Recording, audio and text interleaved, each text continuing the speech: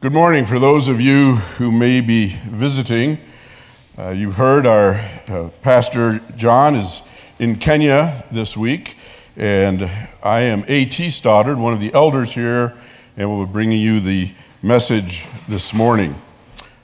He did preach in Nairobi in the church there this morning and was traveling to Kisumu to start his classes tomorrow, which won't be that long from now, in Kenya. So our text this morning, we will be looking at Genesis 15, a portion of that, Genesis 17, a portion of that, and if you do have a Bible, I would suggest you keep it handy because we will also be referring to sections from Genesis chapter 12 to Genesis 22 as God really lays out his covenant promise to Abraham. So beginning with Genesis 15, I will read the first 6 verses. After this, the word of the Lord came to Abram in a vision. Do not be afraid, Abram. I am your shield, your very great reward. But Abram said, Sovereign Lord, what can you give me since I remain childless, and the one who will inherit my estate is Eliezer of Damascus? And Abram said, You have given me no children, so a servant in my household will be my heir. Then the word of the Lord came to him. This man will not be your heir, but a son who is your own flesh and blood will be your heir. He took him outside and said, Look up at the sky and count the stars, if indeed you can count them. Then he said to him, So shall your offspring be. Abram believed the Lord, and he credited it to him as righteousness. And then from chapter 17, the first 8 verses. When Abram was 99 years old, the Lord appeared to him and said, I am God Almighty. Walk before me faithfully and be shameless. Then I will make my covenant between me and you, and will greatly increase your numbers. Abram fell face down, and God said to him, As for me, this is my covenant with you. You will be the father of many nations. No longer will you be called Abram. Your name will be Abraham, for I have made you a father of many nations. I will make you very fruitful. I will make nations of you, and kings will come from you. I will establish my covenant as an everlasting covenant between me and you and your descendants after you for the generations to come, to be your God and the God of your descendants after you. The whole land of Canaan, where you now reside as a foreigner, I will give as an everlasting possession to you and your descendants after you, and I will be their God. Let us pray.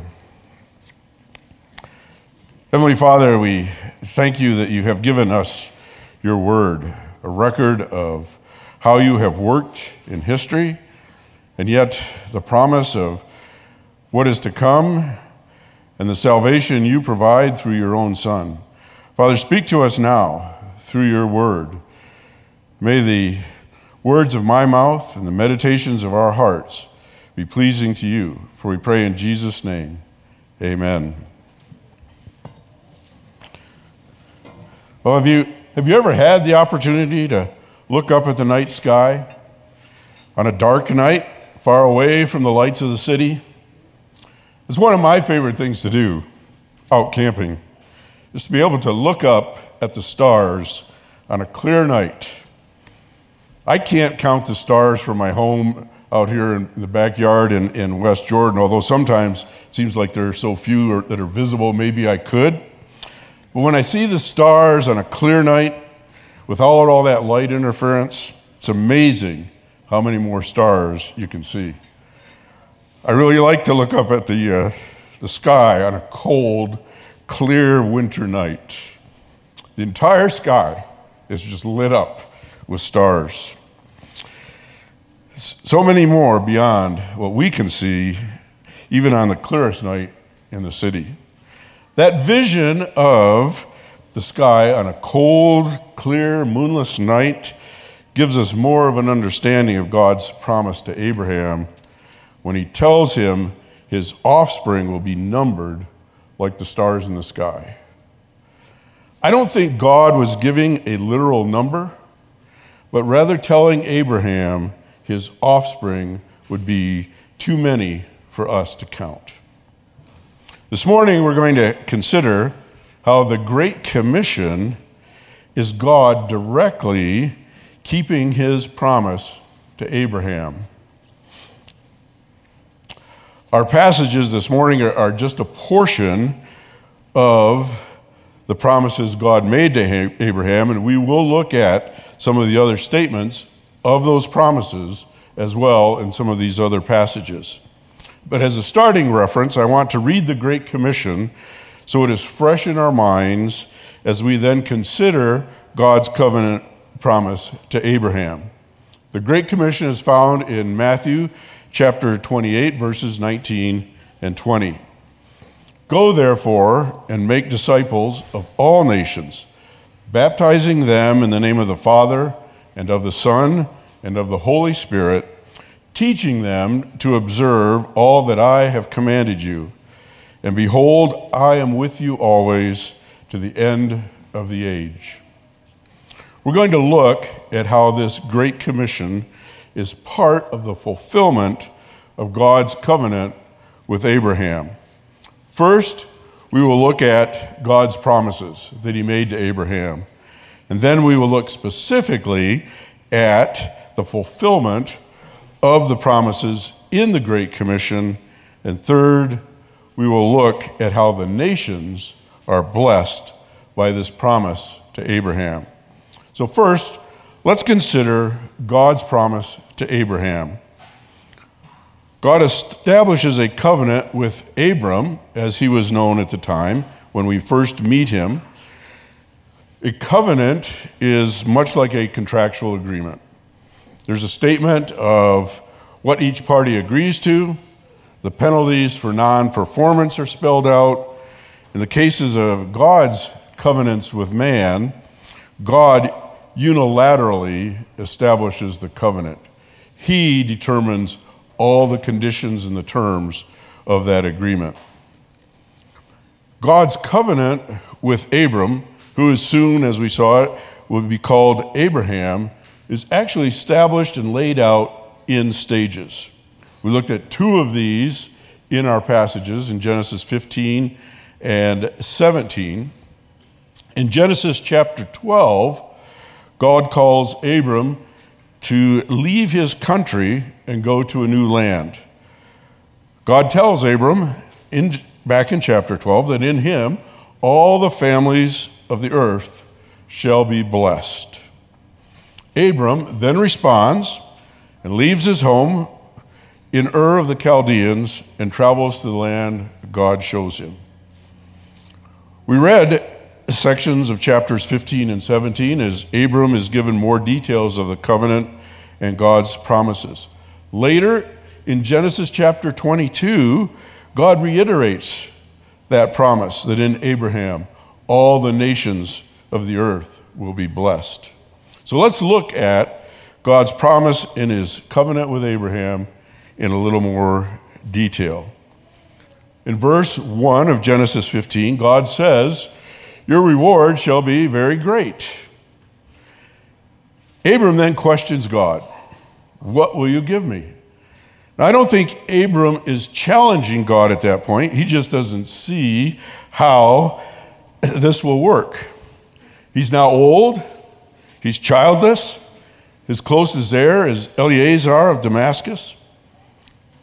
Think, his name, Abram, means father of many. Imagine his position, right? He was prominent. He undoubtedly dealt with many traders. He was old. He was well respected. He meets somebody. "Hi, what's your name?"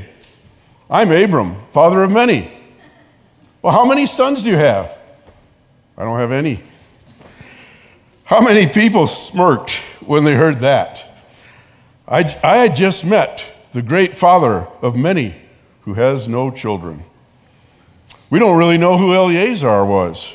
There's a likely possibility, as he's described as a servant, that this was a financial or a banking establishment rather than an individual. Damascus was a center of commerce. The banker or financial servant may have been the heir to Abram since Abram was childless. Surely this did not seem like a great reward to Abram. Think how you would feel knowing that your estate, and it doesn't matter how large or small it may be, but that it's going to go to your banker and the government. All your hard-earned savings will now pass to someone outside your family. You wouldn't think it was much of a reward either, right? And in our day, wealthy people spend a lot of effort into avoiding taxes on their estates for the same reason. They want that to remain within their family as an inheritance. But God tells Abram that his own son shall be his heir. And then God expands on his promise. His offspring shall number like the stars in the sky. God showed Abram the land, and now lets him know he shall possess that land. God seals the covenant in the verses following the passage we read in chapter 15, and I'd say that in itself is worth a sermon just on covenants and how God seals it. But for now, we want to consider that Abram believed God. That God counts his belief as righteousness. This is an important point that Paul refers to in both the books of Romans and Galatians. Well, this is not the focus of today's message. We can't just skip over the verse either. It's key to understanding the gospel and the doctrine of justification by faith alone. It's definitely not the first time we have examples of faith in the Old Testament, but it is the first clear link between faith and justification by faith alone. Genesis 15:6, that verse is considered by many to be a pivotal verse in the Old Testament.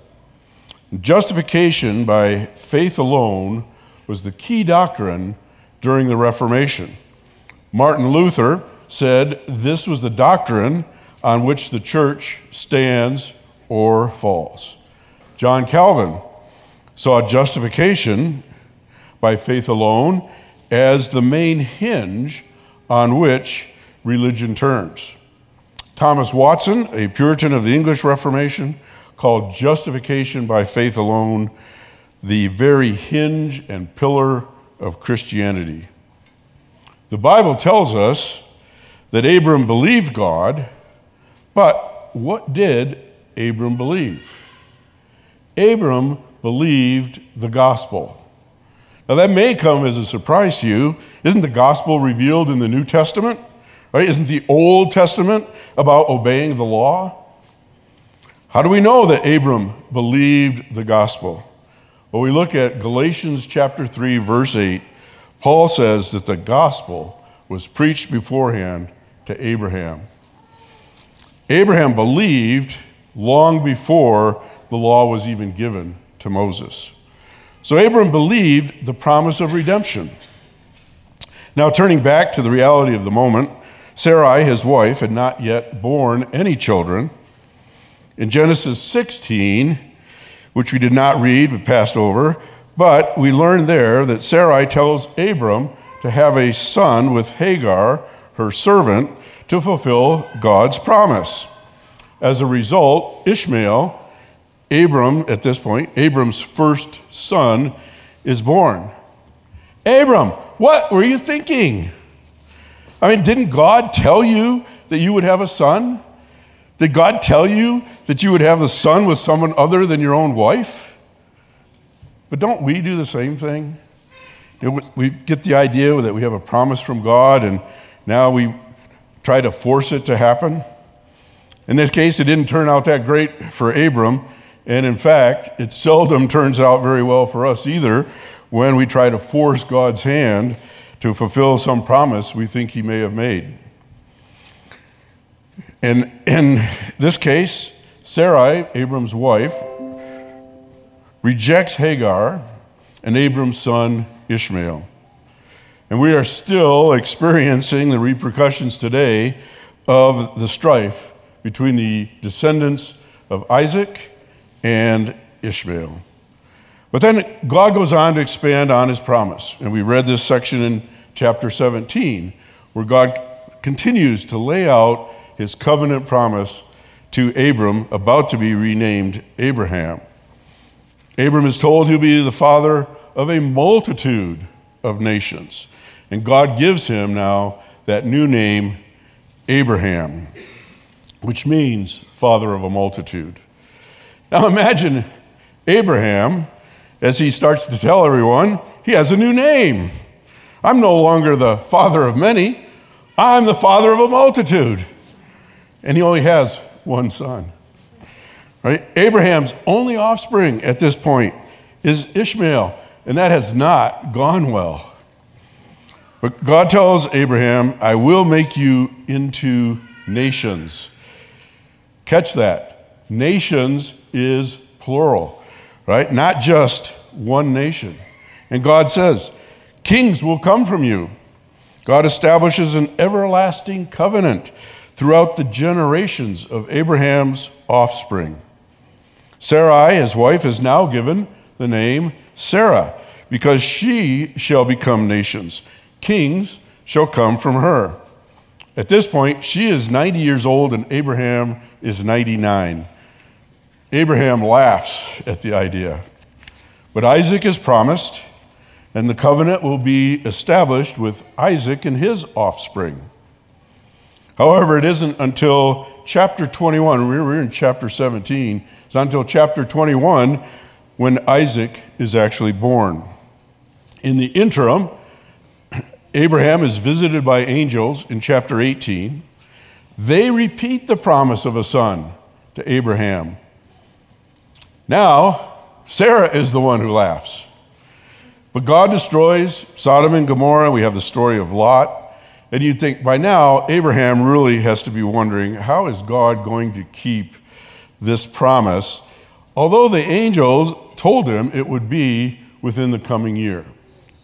So Abraham is now 100 years old when Isaac is born.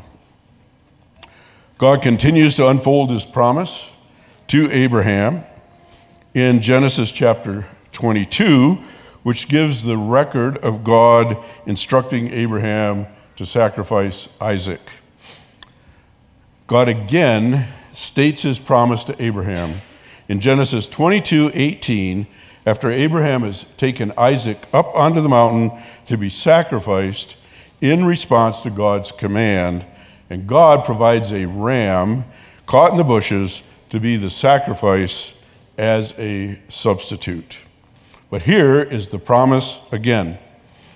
I will greatly multiply your descendants as the stars of the sky. Right? This is a repeat of what we have already heard. And as the sand on the seashore. So now God adds another illustration of the offspring of Abraham. And he goes on, and in your descendants, all the nations of the earth shall be blessed because you have obeyed my voice. This is similar to God's initial promise when he called Abram back in Genesis 12, and he said, in you all the families of earth will be blessed. And now he says, all the nations of the earth shall be blessed. Well, Abraham dies, having seen the birth of his son Isaac, but he doesn't really see a nation established. Abraham does have 6 other sons after Sarah dies. How many of you knew how many sons Abraham had? That he had 8 sons. Anyone? Probably not. We are familiar with 2. There's another one that we read about, Midian.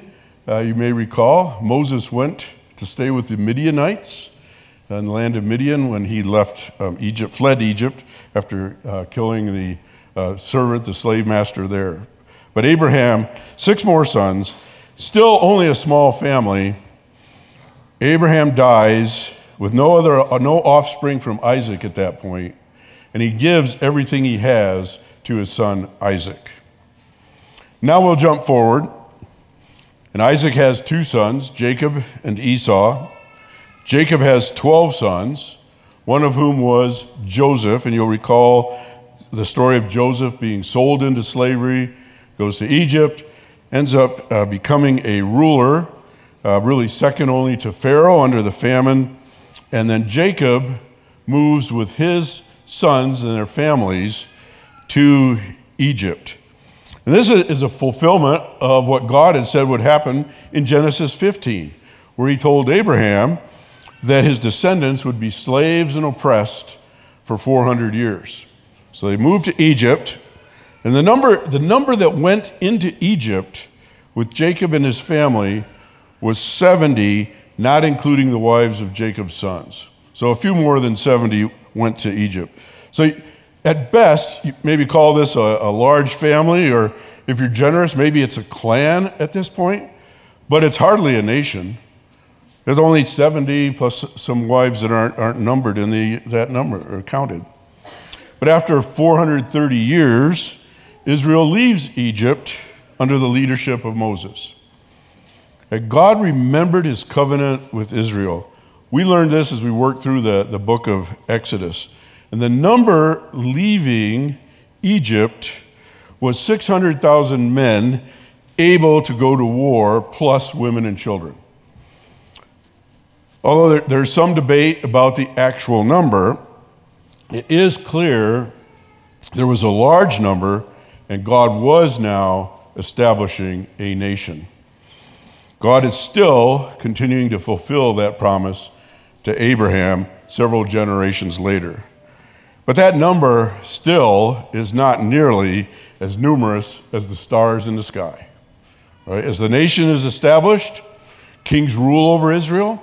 Okay, another fulfillment of God, we have Saul, David, Solomon ruling as kings over the nation of Israel. Israel is a recognized nation, but we still do not see the blessing of Abraham extended to all the nations of the earth as God had promised. In fact, the Israelites are taken captive, go into exile, and are actually ruled by other nations. And so this now brings us to our second point, and that is the fulfillment of the covenant promised to Abraham is in the Great Commission. Right? The fullness of the promise to Abraham is seen in the Great Commission. Listen again to Matthew 28:19 and 20. Go therefore and make disciples of all nations, baptizing them in the name of the Father and of the Son and of the Holy Spirit, teaching them to observe all that I have commanded you, and behold, I am with you always to the end of the age. And it's also seen in Acts chapter 1, verse 8, where Jesus says, but you will receive power when the Holy Spirit has come upon you, and you will be my witnesses in Jerusalem, in Judea, in Samaria, and to the end of the earth. Although there are many references in the Old Testament to God's blessing being extended to the Gentiles, it is now very clearly stated that God's salvation is for Jews and Gentiles alike, making disciples of all nations and being witnesses to the end of the earth. As the gospel spreads, the promise to Abraham is being fulfilled as nations are reached and influenced by the proclamation of the gospel. The message of the gospel is that we are all born with a sinful nature because of the sin of Adam.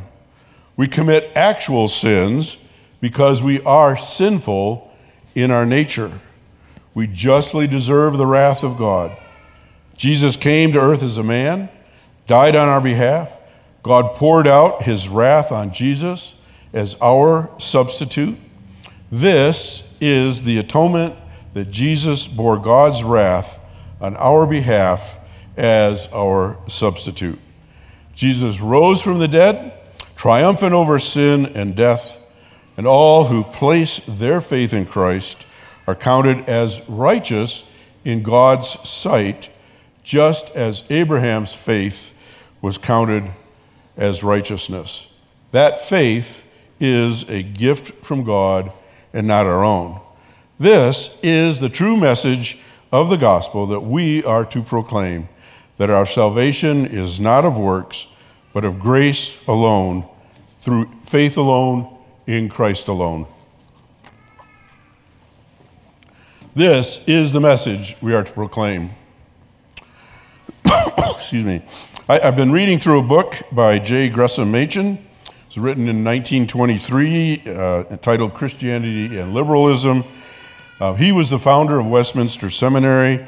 At the time, he was contrasting the religion of modernity, or liberal Christianity, with true biblical Christianity.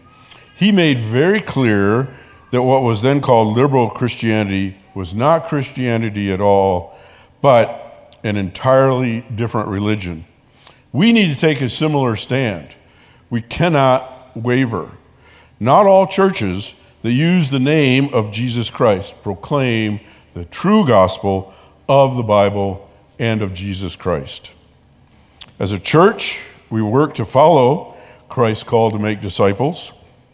We do this just in our gathering for worship, in the preaching of God's word. It is through reading and hearing God's word that we hear the gospel and that we grow in faith. The Bible says, how will they believe without hearing? Faith comes from hearing, and hearing by the word of Christ. We seek to make disciples through the sacraments, as we witness baptism, as we celebrate together the Lord's Supper, being reminded of Christ's work and his sacrifice for us. We also seek to make disciples through the teaching of God's word in our community groups and our Bible studies. We are all called to make disciples. Right? The Great Commission is not just for pastors, elders, or missionaries. It is for all of us. First, so how do we begin? It begins in the home. Right? Disciple your children. Husband and wives, disciple one another. Encourage one another. Be involved in one of our groups. We have multiple community groups and Bible studies that meet at different times. And take advantage of that opportunity. And let me also say that even though you may not feel you need to be involved for yourself, others in the group may need you, and you will contribute to making disciples. Seek another person with whom to meet. Iron sharpens iron. Disciple another person. Be an encouraging person to another. We've looked at the Great Commission and making disciples, but God also promised Abraham that in him all the nations and families of the earth would be blessed. So that brings us to the third point, and that is that God's promise to Abraham was that all the nations would be blessed. So how are the nations blessed in the fulfillment of that promise? It is through Christ, the Great Commission, and his church that this promise is fulfilled. Look again at Acts 1:8. The disciples were to be Christ's witnesses in Jerusalem, Judea, Samaria, and to the end of the earth. So it may help to understand the geography. Right? Jerusalem was a city. It was the principal city, center of the Jewish life. The temple was in Jerusalem. Devout Jews would regularly travel to Jerusalem, and Jerusalem is just connected with the Jewish people. Judea is the area immediately around Jerusalem, so it's expanding. It is still the area that is the home of the Jews, but then we go to Samaria. Samaria was to the north. And the Samaritans were considered outcasts by many Jews. Right? They were related, but you may recall that everyone was astonished and surprised when Jesus talked to the Samaritan woman by the well. Jesus chose a Samaritan to be an illustration in one of his parables that we just always refer to as the Good Samaritan. And so the expansion from the city of Jerusalem to Judea to Samaria, and then he goes on to the end of the earth. So being a witness in Samaria meant going to people of a different culture, people with whom you might be uncomfortable. And then to the end of the earth is once we get beyond Judea and Samaria, we are talking about Christ's witness to Gentiles. And at the time, most of the known world was occupied and ruled by Rome. Some of these areas would have included other longtime enemies of Israel. And you may recall that at this time, the Jews were looking for a Messiah, but the Messiah they were looking for was to be a military leader who would free them from that Roman rule and the tyranny of Rome. Christianity did spread quickly throughout the Roman Empire. We see that just in the record of Paul's missionary journeys and the letters recorded for us in the New Testament. But there are also many other historical records of the gospel spreading throughout the known world at the time. The nations are blessed as the gospel spreads throughout the world. This was the promise to Abraham, to whom the gospel was preached beforehand, as we read in Galatians. God's promise is fulfilled in the gospel as it reaches people in all nations. First, there are temporal blessings that occur. God's people are called to be good citizens. God's law provides a rule of basic morality. And most nations that have been influenced by Christianity at some point have had laws written based on God's laws. Now don't get me wrong, that doesn't always hold true because of the evil nature of men. But however, the influence of God's law does help to restrain evil. It doesn't prevent all evil, but it is influential in restraining evil. God's people are to submit to lawful government authorities. So there is a general influence of Christianity which improves society. But more importantly, there are eternal benefits as the gospel reaches people in nations throughout the world. This is the true blessing that God promised to Abraham. The gospel is to be spread to every nation, every tribe, every tongue, every family throughout the world. The blessing of the gospel is eternal life in Jesus. In Jesus, there is no Jew nor Gentile. We are to be one as God's people. Those who are of faith are the true descendants of Abraham, as Paul tells us in Romans chapter 9, verse 8. It is the children of the promise who are regarded as descendants. So how do we fulfill this call to be God's witnesses to the ends of the earth? Well, first, I think we should think about our own geography, right? We are to be his witnesses in our own neighborhoods, individually to our neighbors and friends. This is something all of us can do. Let me share an example. One of our members who isn't able to get out easily has visits with neighbors and continues to be a witness sharing the gospel. We should be witnesses in Salt Lake County.